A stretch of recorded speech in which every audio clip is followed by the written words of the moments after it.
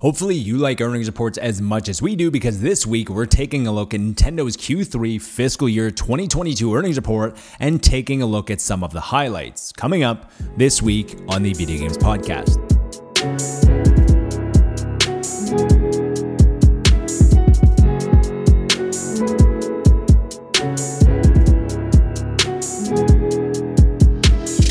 The biggest takeaway from the first 9 months of the fiscal year that ends on March 31st, 2022 is that as of December 31st, 2021, the Nintendo Switch is the third best-selling Nintendo system of all time. And at the end of Q3 fiscal year 2022, Nintendo had sold over 103.54 million Switch units, which just eclipsed the Nintendo Wii, which sold 101.63 million units. Now, do you remember the craze around the world for the Nintendo Wii?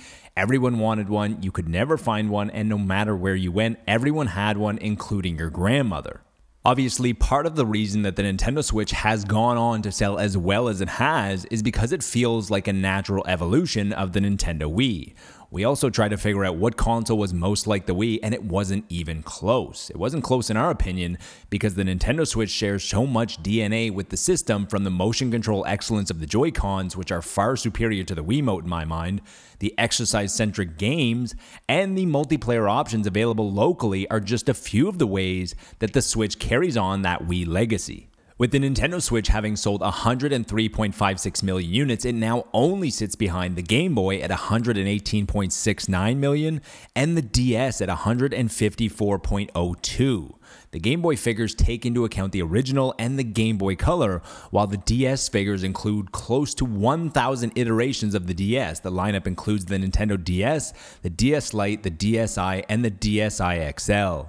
Going by that formula, the Nintendo Switch likely has at least one more iteration of hardware in the works, which would likely be the Switch Pro that's been speculated for some time now. And as of now, we've seen the Nintendo Switch in 2017, the Nintendo Switch Lite in 2019, and the Nintendo Switch OLED in 2021. And using this release cadence, it seems unlikely that we would see the Nintendo Switch Pro until 2023, even though it was speculated to be released in 2022 alongside the sequel of Breath of the Wild.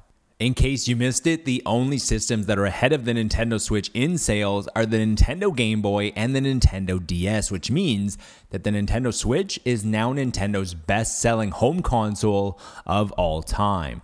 Burying the lead a little, earnings for Nintendo's Q3 were pretty great, but they don't look fantastic because they are being compared to fiscal year 21, which included most of 2020, which we all know was an aberration for gaming as sales were through the roof everywhere. Chip shortages and logistical issues are still plaguing many tech companies reliant on these products. Even automobile manufacturers are having long delays in their delivery timelines to customers as there just isn't enough chips to go around. And in relation to this problem, Nintendo has now revised their hardware projections from 24 million units sold down to 23 million units sold. Breaking down hardware through the first 3 quarters of the year, which was 18.95 million so far, it was 11.79 of the original Switch, 3.99 of the Switch OLED, and 3.17 of the Switch Lite. And these figures represent solid sales for the Switch OLED, which was only on sale for about 2 months out of the first 9 months of the year. It was also harder to find than the other versions of the Switch, and this likely hindered the sales of the OLED model slightly.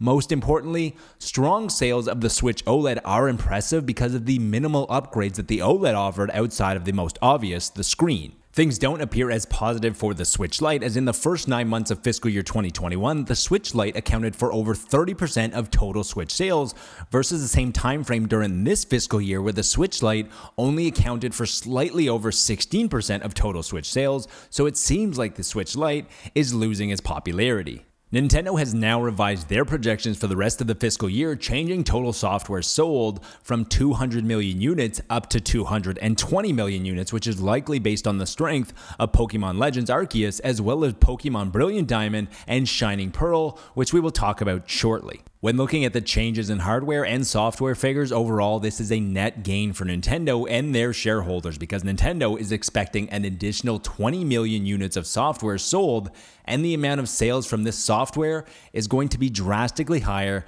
than the sales from 1 million units of hardware. And this profit is much likely higher too, as historically console manufacturers make the bulk of their profit on the software side.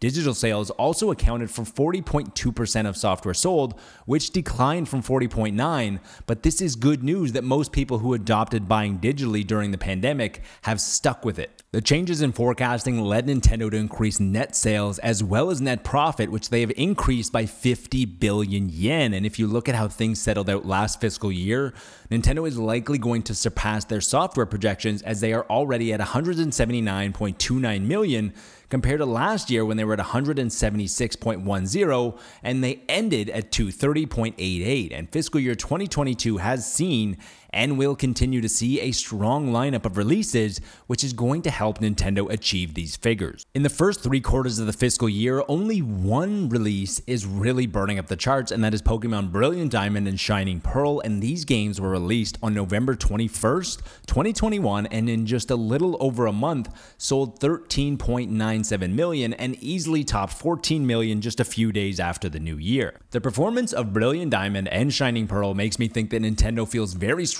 about Legends Arceus performing better than they originally anticipated. Legends Arceus is currently sitting at an 84% on Metacritic and will likely remain in that ballpark since the majority of reviews have already been tallied. Just announced on Nintendo's official Twitter account, Legends Arceus has sold over 6.5 million copies in its first week, and to put that into perspective, when Animal Crossing New Horizons became a phenomenon during the early pandemic in March 2020, it sold 11.77 million units in its first 11 days, which is about 1 million copies per day, and that is close to what Legends Arceus is now selling. Fast forward to the present, and Animal Crossing New Horizons is currently sitting as the second best-selling game on the Nintendo Switch with 37.62 million copies sold. So will Pokemon Legends Arceus have the same long tail that Animal Crossing New Horizons did?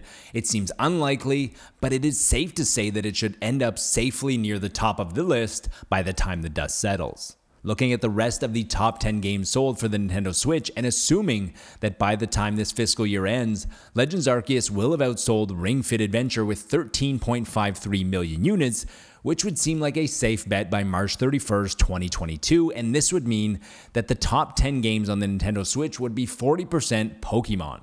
It's not a huge surprise considering how Pokemon titles have dominated the portable charts, and the Nintendo Switch has taken over the reins as Nintendo's flagship portable hardware as well. When looking at their recent releases outside of Brilliant Diamond and Shining Pearl in the first 3 quarters, nothing really jumps off the page. Mario Party Superstars sold 5.83 million units, Skyward Sword HD sold 3.85 million units, Pokemon Snap sold 2.36, Mario Golf Super Rush sold 2.26, Miitopia 1.63, WiiWare 1.24, Game Builder Garage 1.01, and last but not least, Metroid Dread sold 2.74 million. And it's also worth noting just how well Mario Kart 8 Deluxe is still selling with 7.96 million units sold in the first 3 quarters. Most of the titles seem like they're performing within estimations, but I would guess that WarioWare Get It Together and Mario Golf Super Rush underperformed. It looks like Metroid Dread and Mario Party Superstars have outperformed expectations, with Super Mario Party currently the 7th best-selling game on the Nintendo Switch, and within just a few months,